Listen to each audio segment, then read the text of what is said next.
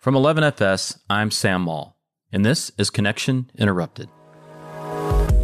Connection Interrupted is a weekly show focusing on individuals across all walks of life whose plans and journeys were interrupted, disconnected, or rerouted. These are their stories told in their words of the obstacles they faced, the challenges they overcame, and the role technology played both as an instigator and as an instrument for positive growth and change in their lives. The Reverend Martin Luther King Jr. once stated, "Life's most persistent and urgent question is this: what are you doing for others?" This is exactly why I admire my friend John Hope Bryant so much. He has dedicated his life to helping others, to working with and educating the underbanked and underserved on economics and improving their financial lives. His latest book, The Memo, is a culmination of his efforts. Simply put, John is one of the hardest working individuals I've ever met. This is his story. When you write, so how many books now? 5? This is the fourth book, but I mean, I've written hundreds of articles, and, right. But the fourth book. And how do you write? Do you actually sit at a laptop and do it, or are you a hand writer? Playing an iPad. Yeah. I did the first one too with an iPad mini with my thumbs on the beach. Lord. Seriously.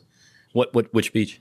Maui and Wailea. I write it in typically 5 weeks, 3 weeks in August and 2 weeks in December, and knock it out on the beach 5 hours a day. I'm amazed that you can write that many books. But, I've found that with a couple of folks that write now. I don't know how they find the time to do it or the focus. Is that a learned art or just something that are you comfortable with the writing on top of running organizations, on top of speaking, on top of racing cars, on top of everything else you do? When you're comfortable with yourself, you're just comfortable. And it's not a focus about writing, it's just focus. Oh, that's a good one. That's a good line. I like that.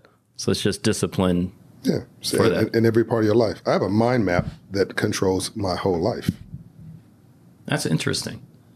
Not my business life, it's my whole life. Yeah. Because it's all one. Because I'm a brand. I'm a corporation. I'm God's child. I'm a spiritual base. I'm all that, but I'm also a brand, and I'm a revenue generating, energy expending entity. So what am I putting into my mouth? What am I putting into my soul? What am I putting in my head?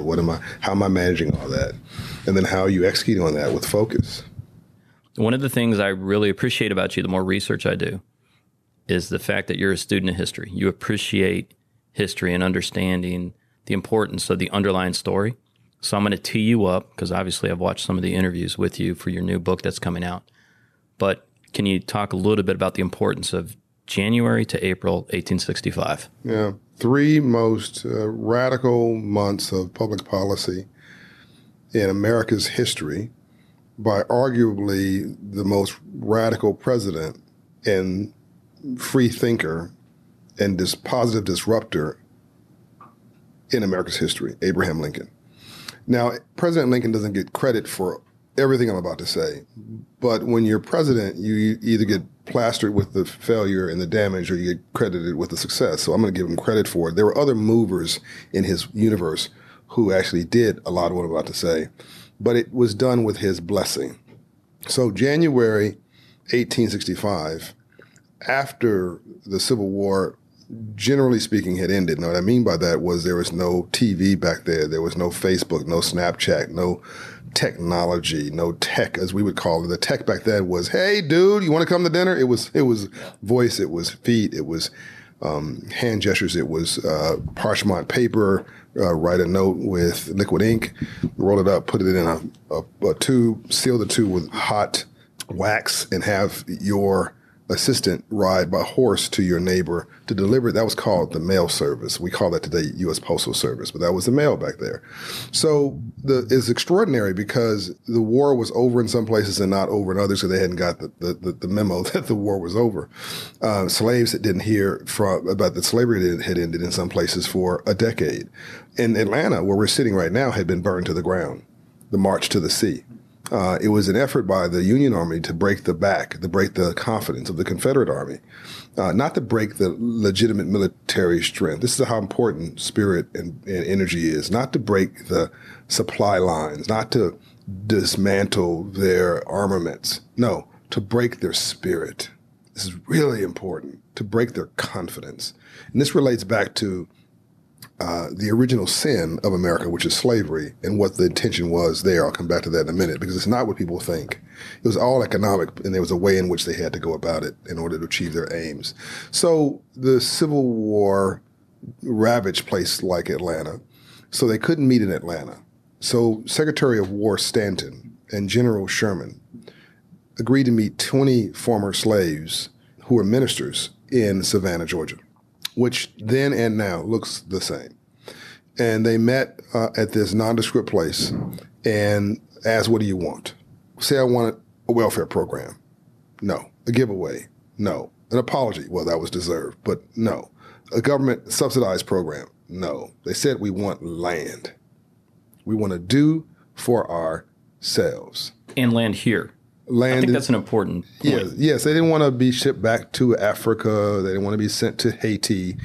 That they fought for the Union cause. They built this country for free. And they wanted their opportunity to participate in the free enterprise and the value proposition that really they were used as chattel property to create. They wanted land. And Field Action 15, which was a War Powers Act, because we were still in the time of war, it was a War Powers Act that allowed Secretary of War Stanton to issue edicts. We call them at the presidential level executive orders. Field Action 15 set aside 400,000 acres from North Carolina down the coast, 30 miles in from the coastline, all that way to what we now call Miami, Florida. That land was set aside for former slaves to occupy post-war. Now, your listeners might say, dang, that's super cool, man, beachfront property. But back in 1865, where you made your money off the land, it was just about the worst thing you could give somebody. I lived in Charleston. So that's the low country. It's swamp.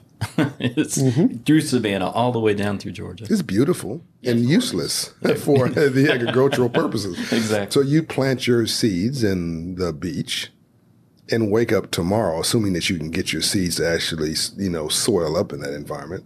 You come back tomorrow or next month and your crop is in Jamaica. Okay. But we didn't complain about it.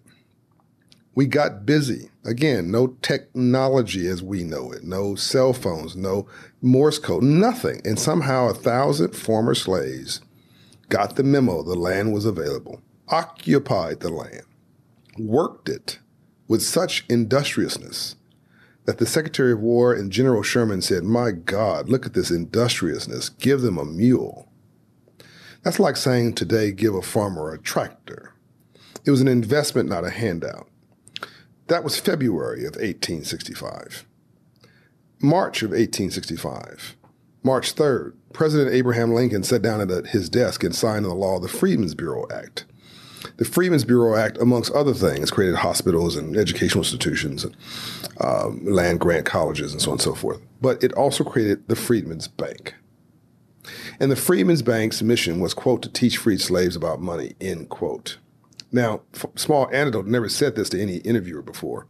The Freedmen's Bank actually was created by a black man in New York, a pastor, who realized that free enterprise and ownership and opportunity was really how you set people free. And so he and some other black and white progressives in New York and then Philadelphia created this bank. And in order to give it some legitimacy, they wanted to federally align itself. So that's when President Abraham Lincoln took the mantle up. I've never said this to anybody before because people like they like stories that are simple and clean. So the simple and clean version is the truth. Lincoln signed into the law March 3rd. The backstory is, though, it was actually created by a black man years before that who got the memo, well, long before anybody else did. So Lincoln creates this bank, and then on the same day, he writes, "In God We Trust" on U.S. currency. And I don't know this to be a fact, but my sense is that he wanted to differentiate government endorsements from bad capitalism and never to have something as immoral as slavery ever be government-backed again. Yeah, it's interesting, by the way, coming out of when we're doing this, we've had Charlottesville, we've had a couple of incidents. And we've talked about, as a nation, the Civil War, right, the impact of it. And we get back to this argument about states' rights and everything else. And I remember seeing on Twitter somebody posted, here's the currency of Virginia. Here's the currency of the Confederacy. Notice it's slaves on there. To deny the economic component of this and the evil of it, you can't. It's just, you're trying to rewrite history. So imagine being in my position where you've got folks pushing back on something as silly as Confederate monuments and so on and so forth, rewriting history to rationalize, to tell rational lies. And then you've got a traditional black constituency who never got the memo on money and who thinks that all this is actually about racism and principally about you not liking me, and somehow this is a malicious act for you to set me back and hold me down. And you find me in the middle of all this with really no good deed shall go unpunished and not getting love really from either place. And you realize very quickly why nobody would actually take on this impossible task. And I did the Roland Martin show, and I put the story in the book because I wanted people to know that I was not ashamed of what happened. I also wanted them to know what it took to have progress. I also wanted to give them courage through me to go do things that may not be popular. I'd rather you respect me and learn to like me than like me and never respect me. And if you don't know what you're willing to die for, you aren't fit to live. That's Dr. King in 68. And in the story, in the book, the memo, I talk about how Roland Martin had me on his show, and I talked about slavery. And I described it as principally and primarily an economic effort by Europeans and Southern farmers, because the soil in Britain and other parts of Europe was not fitting for cotton and other crops. The Southern soil was perfect in America. And so you had these agricultural geniuses in Africa, not dumb people, not stupid people. No, these were of that age, geniuses, because they were geniuses of the land. And they had a work ethic that was unparalleled. And they were used to working in hot, uncomfortable environments for 10 hours straight. So Europeans and others, and by the way, it wasn't just Europeans, it was also Indians, it was also Arabs, and it was also blacks who engaged in the slave trade, because again, it was economic. And they put these folks on a boat, and they took them to America and other places, by the way, but America was the only place that made it into a crop. And we actually took 4 million slaves and turned it into 40 million. While other countries were smart enough to say, we should probably back off this. It's probably not the best idea. I might get struck by lightning, or my God may not like me very much. But this was making so much money in America. The richest state in America was Mississippi in 1830. Oh, really? Yes. Oh, that's a good one. Yeah. That tells you, okay, we'll just... And it wasn't the whole state. It was just the trading ports. So the Mississippi Delta along the river. It was Gulfport, Mississippi, and all those ports where the slave trade, where the slaves were docked and traded in the port cities. That was the Silicon Valley economically of the early 1800s and late 1700s. So the poorest state in America that rejects diversity was the richest state in America that embraced bad capitalism. And to talk about financial literacy, by the way, those in Mississippi, and I love Mississippi. My mother's from Mississippi. It's a great state, great people in it. But those in Mississippi, by the lowest credit score state in this country, 612, those in Mississippi who say we hate the government don't realize that a third of every dollar in Mississippi is a government dollar. Back to the story. So here we have a people who've been brought here as property. Now you have 100 slaves against 10 overseers. These guys are big. They're very strong. You've got to break their spirit. So you hold down one while you abuse his wife in front of him. Message: you can't do anything about it. You take the kids and you separate them. You refuse to let them use the language. And while all this is abusive and disgusting and immoral and horrible, that's not my point. My point is this was a way to break their spirit. So you basically created mechanical human property. In generational, because this is over centuries. This is 400 years, This is over basically. 400 years. And so what I say today, if you want to look at If you want to understand poverty today and you want to understand why the African Americans are a big part of the invisible class, along with my poor white brothers in rural America, and along with probably 80% of Americans are living from paycheck to paycheck, too much month at the end of their money. But if you want to understand black poverty, which is different from every other poverty, because when mainstream America has a headache, black folks have pneumonia, understand that for the 350 years of slavery and being told you ain't shit, excuse my bluntness on your podcast. Yeah, you're good. Being told you aren't anything. 100 years of Jim Crow following that, which is legalized slavery.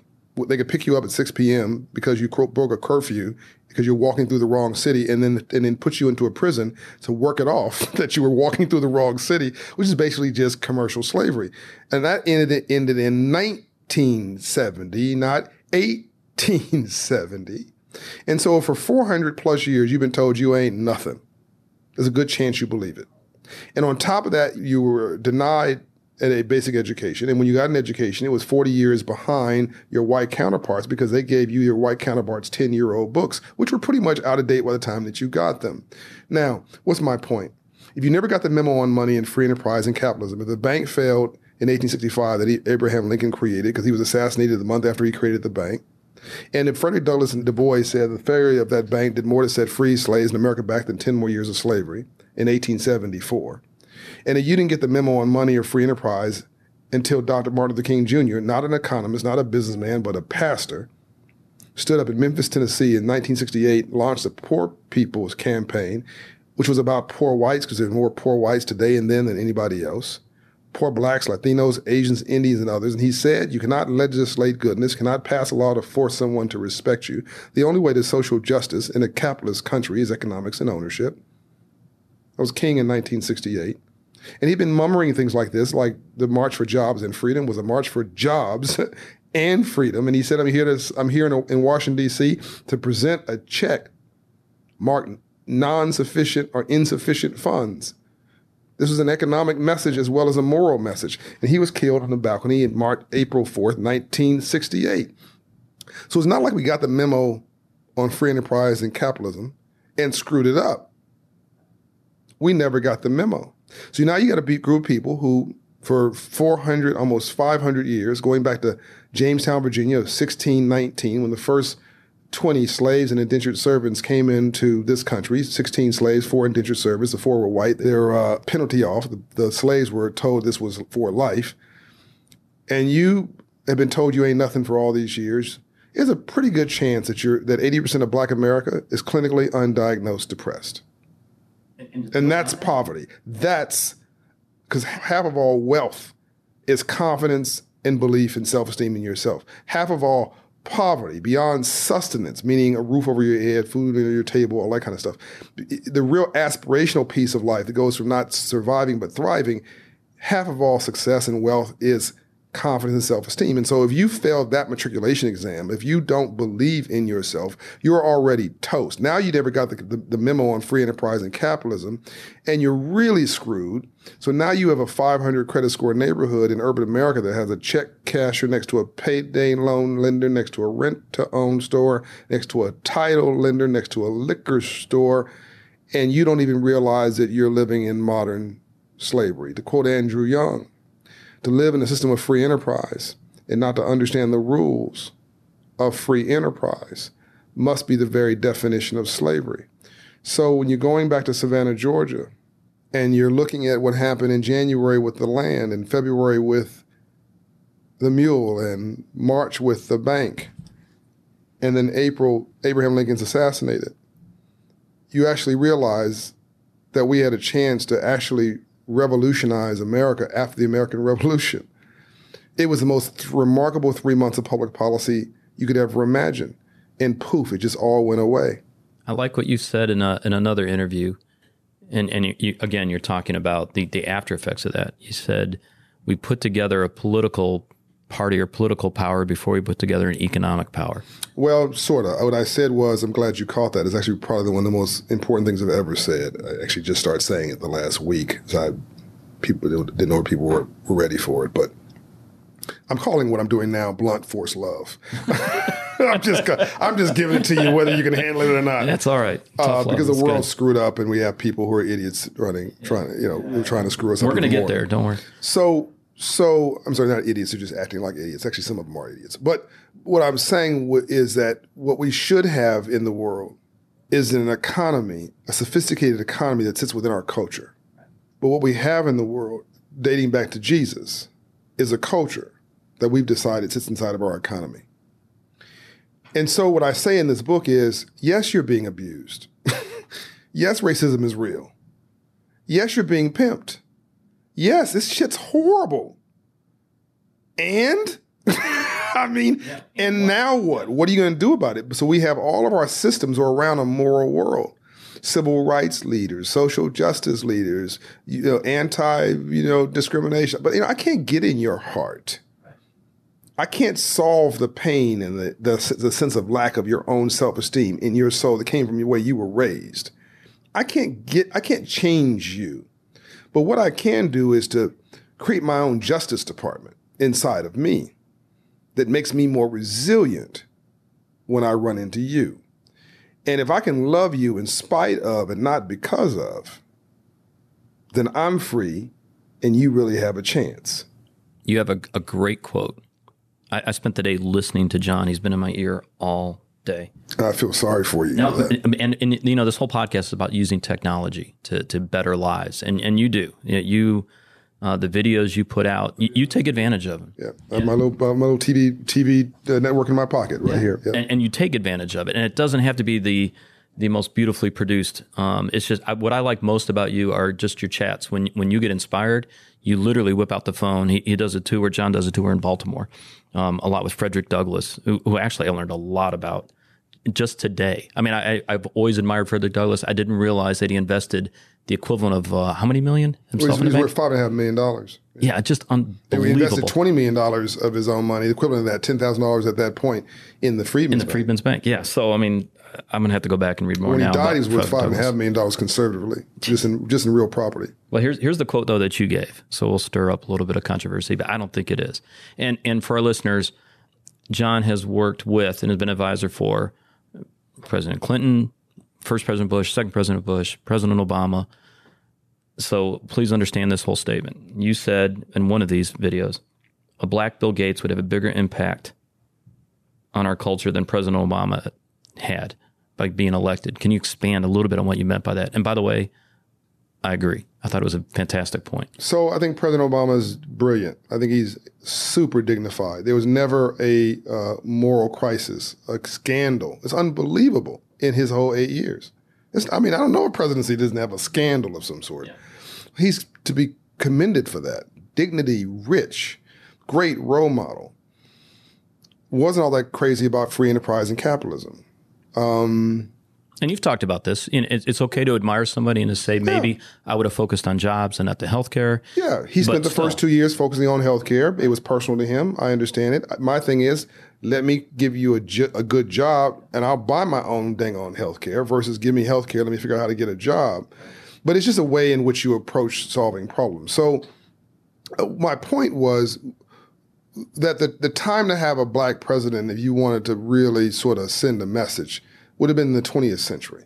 Because the 20th century in America and around the world was really about how do you remove social injustice that's been endorsed by government, a la South Africa, where I'll be tonight or tomorrow, a la India, a la many parts of Europe, a la Europe where Jews could not own land, so they created portable wealth, financial services.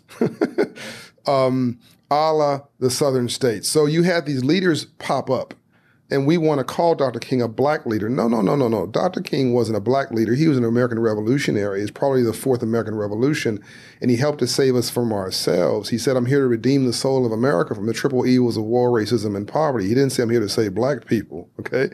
But if you cannot say and not prove, America cannot show that we have freed black people in the southern states from our own ignorance, then how do you serve as a beacon for the rest of the world for freedom? And how do you attract immigrants from all around the world to believe that they can come here and be free? So what Dr. King and Andrew Young and others did in the southern states really has provided, I think, trillions of dollars of economic opportunity for white people and others who never even touched any of these issues in the northern states because their descendants came here believing this place was free. And so it was a gateway experience. The civil rights movement was a gateway experience for everybody. So the time to be an elected official and to get the right to vote to the formerly oppressed so they could then vote idiots out of office and change laws was the 20th century. In the 21st century, we shifted to money as the central power in the world. And immediately you saw city governments go broke. Detroit was the richest city in the world 65 years ago. Think about that.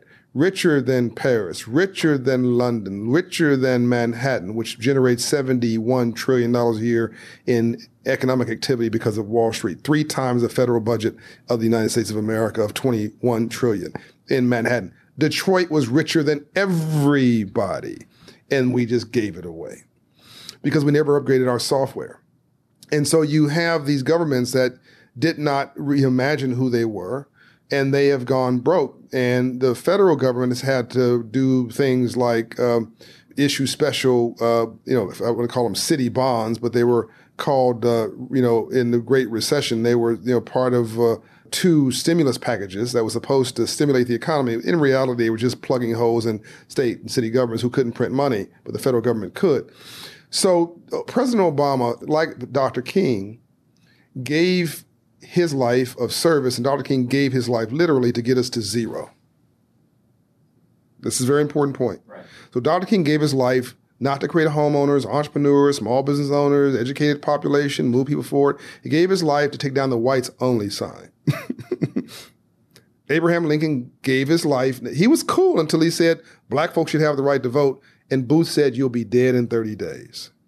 He gave his life to get us back to zero. President Barack Obama, dedicated his life to try to give some basic rights, health care and the like, to the masses of people. I commend that. To try to get cities out of a death spiral. I commend that. But you cannot be an expert just on what you're against. You got to figure out what you're for. You cannot just spend your life focusing on surviving. You've got to shift to thriving. But we had no portfolio for thriving, which is why I think we've ended up in this interesting political environment right now where you have capitalism and fear. You talk about this a lot because I hear you talk about, and I like how you put it, the average credit score in the U.S. is 700. I don't want to focus too much on credit scores, but you talk about that credit score of 620 and below. Within the white population, it's roughly... So the average population, so the credit score of 620 below for African Americans is 44%. So give or take, half of all African Americans in America cannot access the credit markets. You cannot become a homeowner. You cannot start a small business, and without getting pimpified capital of 25% interest that will just explode any business that you've got. So now this is very interesting. I hadn't thought about this until this moment. This is deep.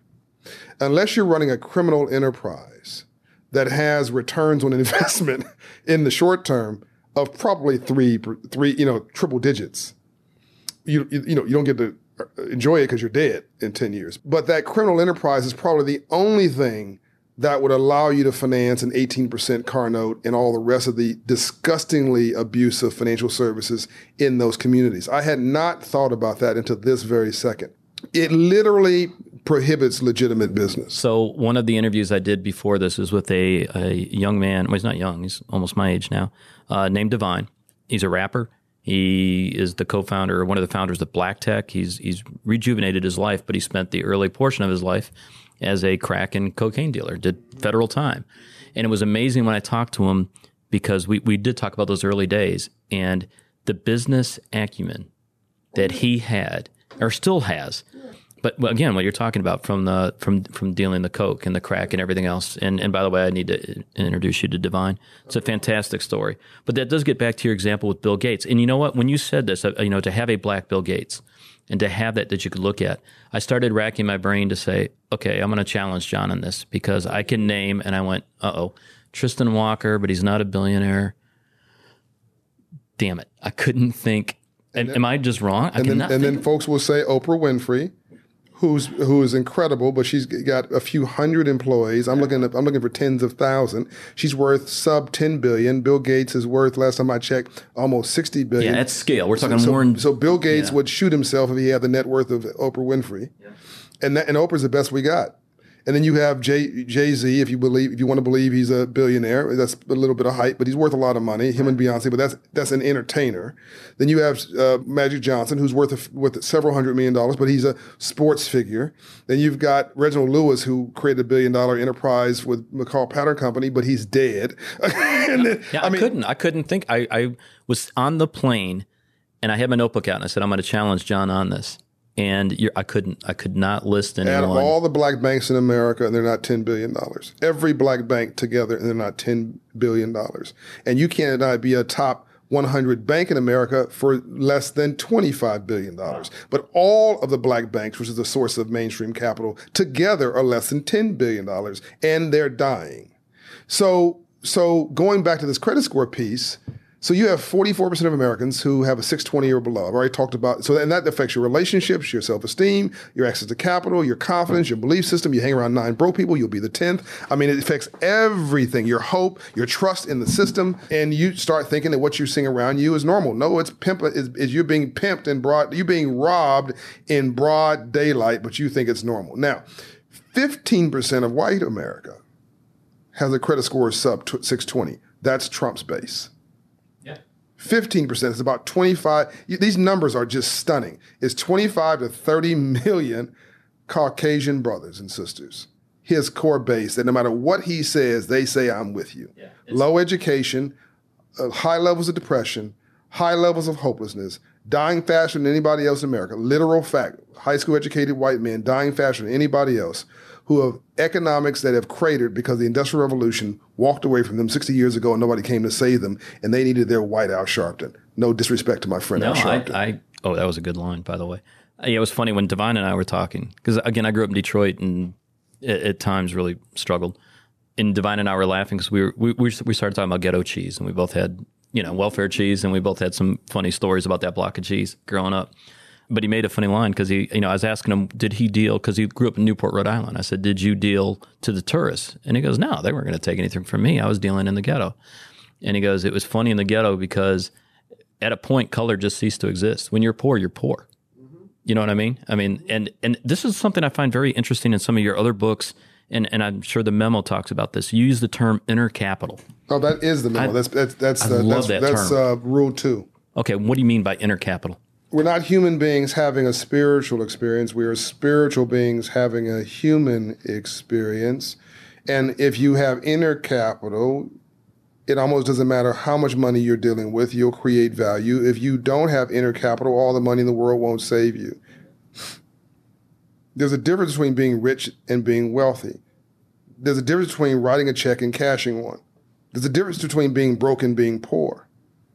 Being broke is economic. Being poor is a disabling frame of mind, a depressed condition of your spirit, and you must vow never to be poor again. So here's how it translates. If I don't like me, I'm not going to like you. If I don't feel good about me, I'm not going to feel good about you. This goes back to self-esteem and confidence. If I don't love me, don't expect me to love you. If I don't respect me, I don't have a clue how to respect you. And here's the big one. Now think about hope now, because the most dangerous person in the world is a person with no hope. If I don't have a purpose in my life, I'm going to make your life a living hell. That's Ferguson, Missouri. And you can see the so it becomes a self. All this becomes self-manifest destiny. Because if I believe I can or believe I can't, I'm right. So here's where I'm curious, because you are a doer. There's just no other way to. You're focused. You're a doer, and you've been one your entire adult life. And I'm sure when you were a kid, you were a handful. Grew up in Compton, LA, California, right? South Central LA. Homeless for 6 months of my life when I was 18. Okay, so started my first business when I was 10. Incredibly, one of those, just incredibly focused. I love that. Operation Hope started in 1992, correct? So this thing's been around. This isn't anything new. You've been doing this. 1992, yeah, 25 years. This is our 25th anniversary. And we are going to have a ton of links around Operation Hope, and there's a bunch of interviews on it. So I don't want to spend a ton of time talking about this because we have before, but I do love Operation Hope. Correct me if I'm wrong, you just opened up another 100 centers? Our 100th Hope Inside location in Baltimore, Maryland. It's the same city, by the way. I hadn't thought about this. I'm going to do a video on this. The 100th location, and we did not plan this. Coincidence is God's way of staying anonymous. The 100th location is in the city that Frederick Douglass lived and ran his business enterprise, which was rental real estate. So we are planning 1,000 Hope Insides in honor of the Freedmen's Bank, which is a bank that Frederick Douglass and Abraham Lincoln ran together, across this country by 2020 to raise credit scores 120 points on average, because nothing changes your life more than God or love than moving your credit score 120 points. To move these 550 credit score neighborhoods to 720, to move 500 credit score neighborhoods to 620 plus. So we opened 100 location with Fulton Financial in Baltimore. BB&T and others are in Baltimore. We have banks like SunTrust have committed 200 locations, or 12% of their bank branch network. First Tennessee Bank, 10% of their bank branch network. And a day after we announced our 100th location, sort of the Starbucks of financial inclusion, if you will, it's high tech and high touch. We also got a commitment from Regions Bank for another 100 locations just by themselves. And all this was a dream in 2013. This Hope Inside thing we're talking about was just a dream. And now we have 100 plus locations open and orders for 500 plus locations, bordering on 600, from Whole Foods to Hyatt Hotels to Atlanta Police Department, Atlanta Public Schools, the Detroit Medical Center. The police department. You talked about the bankruptcy rate in the Atlanta Police Department. It's double the national average. Oh, that's just so you make $48,000 a year, you have a badge and a gun, and you're stressed out. That can't be good for communities. Yeah, not at all. And it does. It builds communities by doing this. You know, there's one area I was curious if you. Stability. Well, I was curious if you've ever had this conversation or if you're already doing it. So I have a military background, right? About 12 years. That was my escape. Yeah. So you have black people and you have white people and you've got military.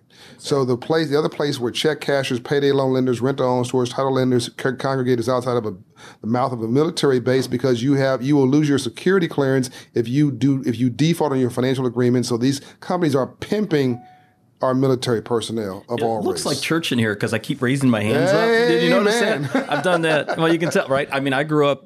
I had no choice. It was work in a factory or barely get out or go in the military. That was my escape clause, right? Yeah. And it is. The military is full, for the most part, of inner city kids, right? Or rural kids that have literally nothing else. Yeah. And the financial literacy side, at least when I was in the 80s, 90s, was non-existent, right? You went in and you were going to check cashers, you're going to pawn shops, and you go outside any military base in this country. Yeah. That's what you see. It's what you described earlier, right?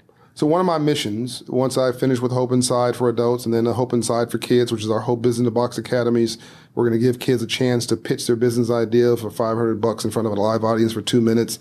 And when they pitch their business idea, we're going to give them an award of up to $500. Open a bank account for them, give them a preloaded bank card with their name on it, give them a role model, a mentor, and watch the endorphins kick on the right side of their brain as we create a whole generation of new little Steve Jobs and heroes and sheroes who will become builders and change this country. And so we're going to do that in adults, do that in youth programs, have internship programs so we can create relationship capital with young people in places where, as office buildings, folks like you and I work, where we can actually build a relationship with these people and then want to hire them because we now know them. After we finish with that, I'm going to double back on public policy, go back to what I did with President Bush in 2008, where we made financial literacy the policy of the U.S. federal government, with him doing an executive order. Unfortunately, I was not smart enough to ask for money at that time or curriculum. I just believed that one would lead to the other. We're going to go back to that, and we're going to suggest very strongly that financial literacy should be the civil rights issue of the 21st century, and that home economics and a financial literacy course should be something that actually is mandated. You should get a Social Security number, a bank account, an electronic debit card accessed digital bank account that you identify through your thumbprint or your eyes. It should be a tie. If India can do it, we can do it. It should be tied to a Social Security number. It should be an indigenous right, not a privilege as it is now. And that should be funneled through and can include financial literacy, which is required in schools. All right. So I'm sitting in John's office. We finally met, which is great because we've known each other for a while. We're finally in the same space. You're a cool guy. So I'm loving. I'm in Atlanta. You're my brother from another mother. We're sitting in his office. You're an honorary black man. Here we go. This is what I love. So I'm looking at the walls, right? And it's George Bush Sr., George Bush Jr. I think I said Bernanke back there. Michelle Obama has got the best spot, by the way, which I love, and I wish to God she would have run. If we were not in a chauvinist world, she'd be president. Exactly. She was brilliant. And as my 15-year-old daughter she actually, when I took a picture of that and sent it to her, she said, "Tell him I love him." I'll show you the text before I leave. So here's the obvious question: we have, in my opinion, a major gap in leadership. And one of your first books, it's on your desk behind me, is Love Leadership. Yeah. All right, it's one of the very first things you wrote. Yeah. We have a gap in leadership when it comes to politics, when it comes to civic leaders, a community. And there's some bright spots out there. It's not a gap, it's a void.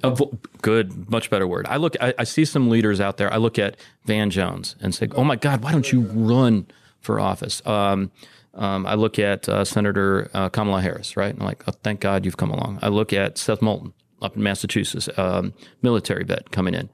But after that, Jason Kander, there's some others, but there's this massive gap. And I keep looking at you and going, oh my God, why aren't you running for office? Because I'd rather be the black Bill Gates than the black president. To your previous point, you think you'd have more of an impact? When I was 9 years old, my mother told me she loved me every day of my life, so I had a sense of yes, I am. My dad owned his own business for 54 years by the time he retired, but he wore a suit 3 times a week, and I said that I'm going to be a businessman because my daddy was role modeling, and I had a sense of yes, I can. I didn't yet know what I could do until a white banker, I say that intentionally because this is not about race, this is about class, came into my classroom, required by the federal government through Community Reinvestment Act to come and teach financial literacy in low-income neighborhoods. This is the role of government and free enterprise working together. Not subsidy or a handout, but a hand up, teaching me how to fish, not giving me a fish. He came in my classroom, taught me financial literacy, thought he was doing us a favor, realized after the 3rd session he was doing himself a favor because he's now expanding his own value and definition of humanity, and realizing the kids he was teaching was no different than his own kids. And by the 2nd session, I raised my hand and I said, excuse me, sir, what do you do for a living and how'd you get rich legally? And he said, young man, I'm a banker and I finance entrepreneurs. I said, sir, I don't know what an entrepreneur is, but if you're financing them, I'm going to be one. And I looked up the dictionary, the word entrepreneur is a French word. I said, that's it. That's what I want to do. But in my neighborhood, we never heard the word entrepreneur. We never heard the word philanthropist. We never knew any small business owners. And I went home and I had a sense of mission now. The endorphins started kicking in the right side of my brain about what I can do and who I could be. And no one's up now telling me that I had to get a job working as a factory worker. No one's just telling me that I had to go from the streets, from the fields to the factories. I now knew I could go from the streets to the suites. I knew that I didn't have to just go get a job. I can create one, which I also put in the memo. I realized that I didn't just have to go cash checks. I could write checks as an employer. And I could do that at 10 years old if I created something of value as an entrepreneur. So I went home and convinced my mother to give me well, before that I went to the liquor store that was selling candy, Mr. Mac's liquor store. And it was at Fraley Avenue and Atlantic Boulevard. And I said, sir, you're selling the wrong kind of candy. And he said, go away, little boy, I've got a college degree. I said, that's nice, but I've got cavities. I'm telling you, I'm a kid. So he wouldn't hire me or shut me. He wouldn't give me what I wanted, which was answers. So he hired me to be a box boy. He wanted me to work at the front counter, but I wouldn't take that job. That was the best job he had. I wanted to work in the back because I wanted to confirm my thesis.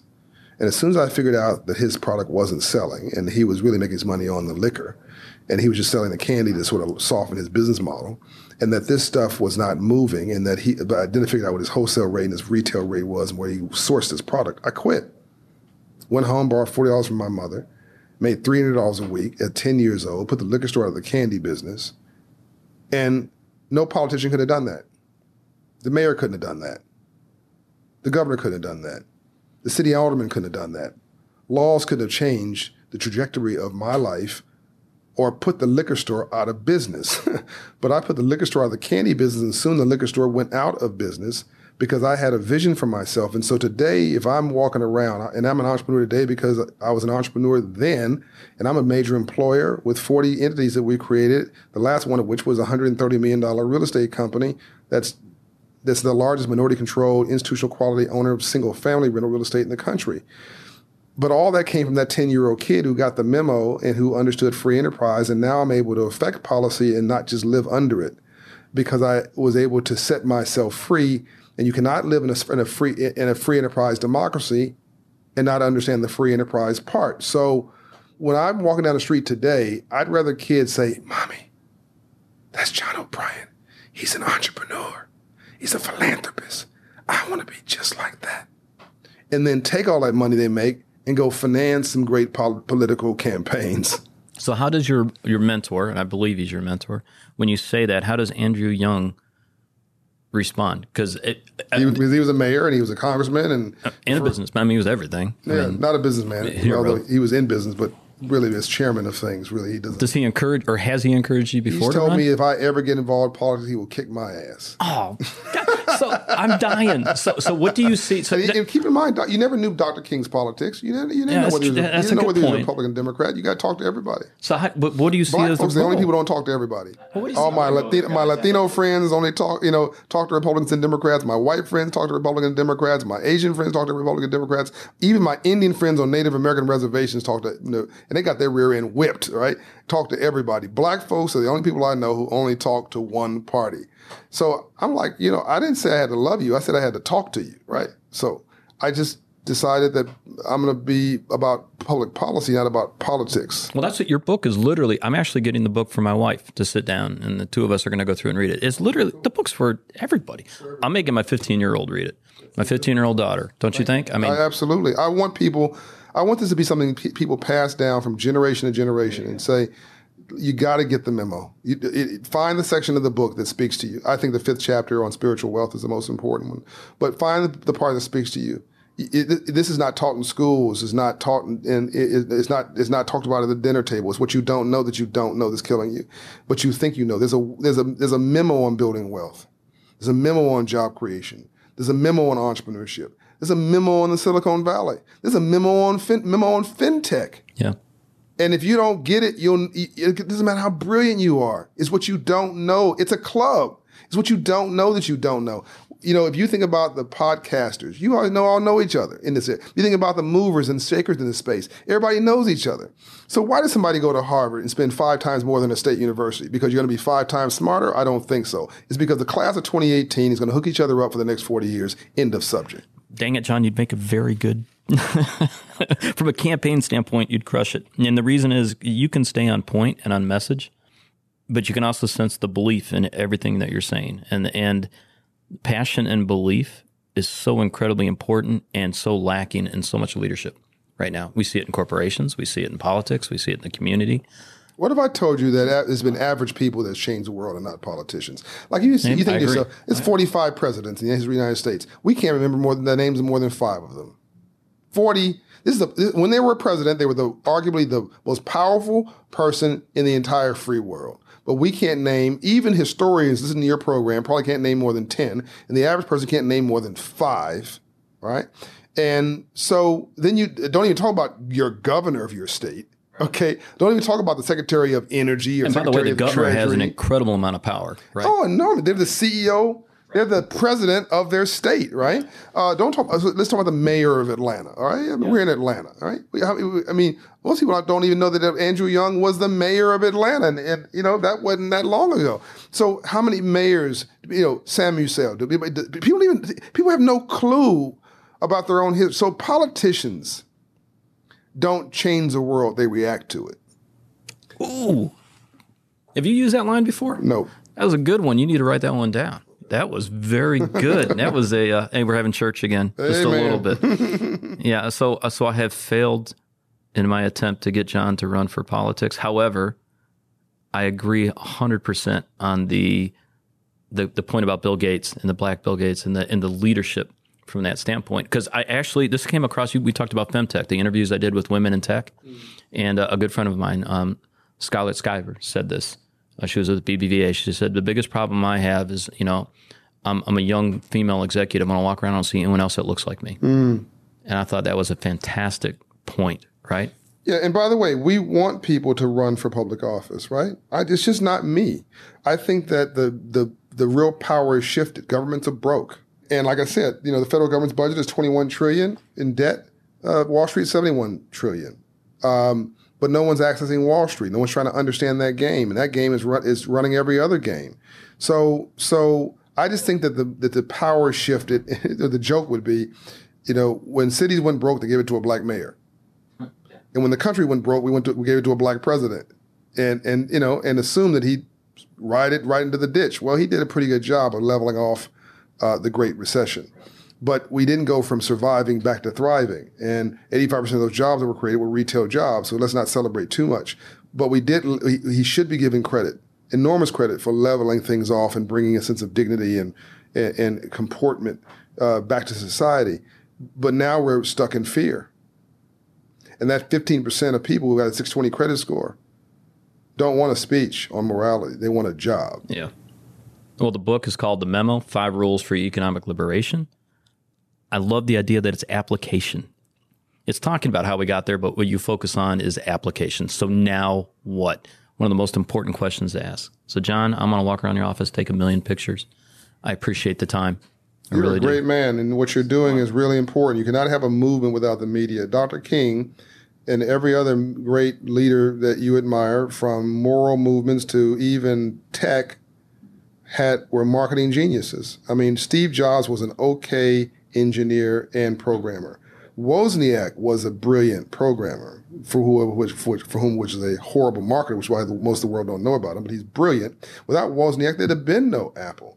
But Steve Jobs was such a brilliant marketer and self-absorbed that he is now identified as the sole founder of Apple, when it's just not true. Now, by the way, his contribution is unparalleled to human development. He's the Edison of our day. But by the way, Edison wasn't the Edison of his day, because the guy named Tesla was actually smarter than Edison, but Tesla didn't have the marketing genius or the financial girth that Edison did. Tesla created AC. Edison created DC. What are we using more today? AC. I mean, you go on and on and on and on and on. So great marketing is really not to be underestimated. And a reason I love this phone in front of me is that it is a mini computer, and we have almost 40 million views in 15 months on my John Hope Bryant Live page on Facebook with these videos that I've done, you mentioned earlier, 88% of which are being watched through a mobile device. We now have a TV series that Facebook has asked me to do called Delivering the Memo, which is an episodic series which is delivered on Facebook in front of the 3 billion people who are now on Facebook. It's a closed-loop community, all of which is being done on my mobile phone. You have more mobile phones in Africa than you got people. It goes on and on and on. So can you use tech to change the world? Sure you can. That and great marketing. So I think that Dr. King was brilliant in not just his moral suasion, then I'll stop. It was that he never would allow a march to happen after 2 p.m. Why? Because we didn't live in digital media. Oh, good point. He needed that reporter to get the film on the plane to New York City and process for the 5 o'clock news. Boom. We're all in this together. And I can talk and articulate this vision as much as I want. We need people like you to broadcast it. And that means you're as much of a hero, and the women who are doing this as much are sheroes, and people and change makers as anybody else. And arguably, in this day and environment with what's going on in Washington, D.C., you're the last guard for the dignity of a nation, holding people accountable for what they say and what they do. Well, folks, hold John accountable. Follow him on Facebook. Follow him on Twitter.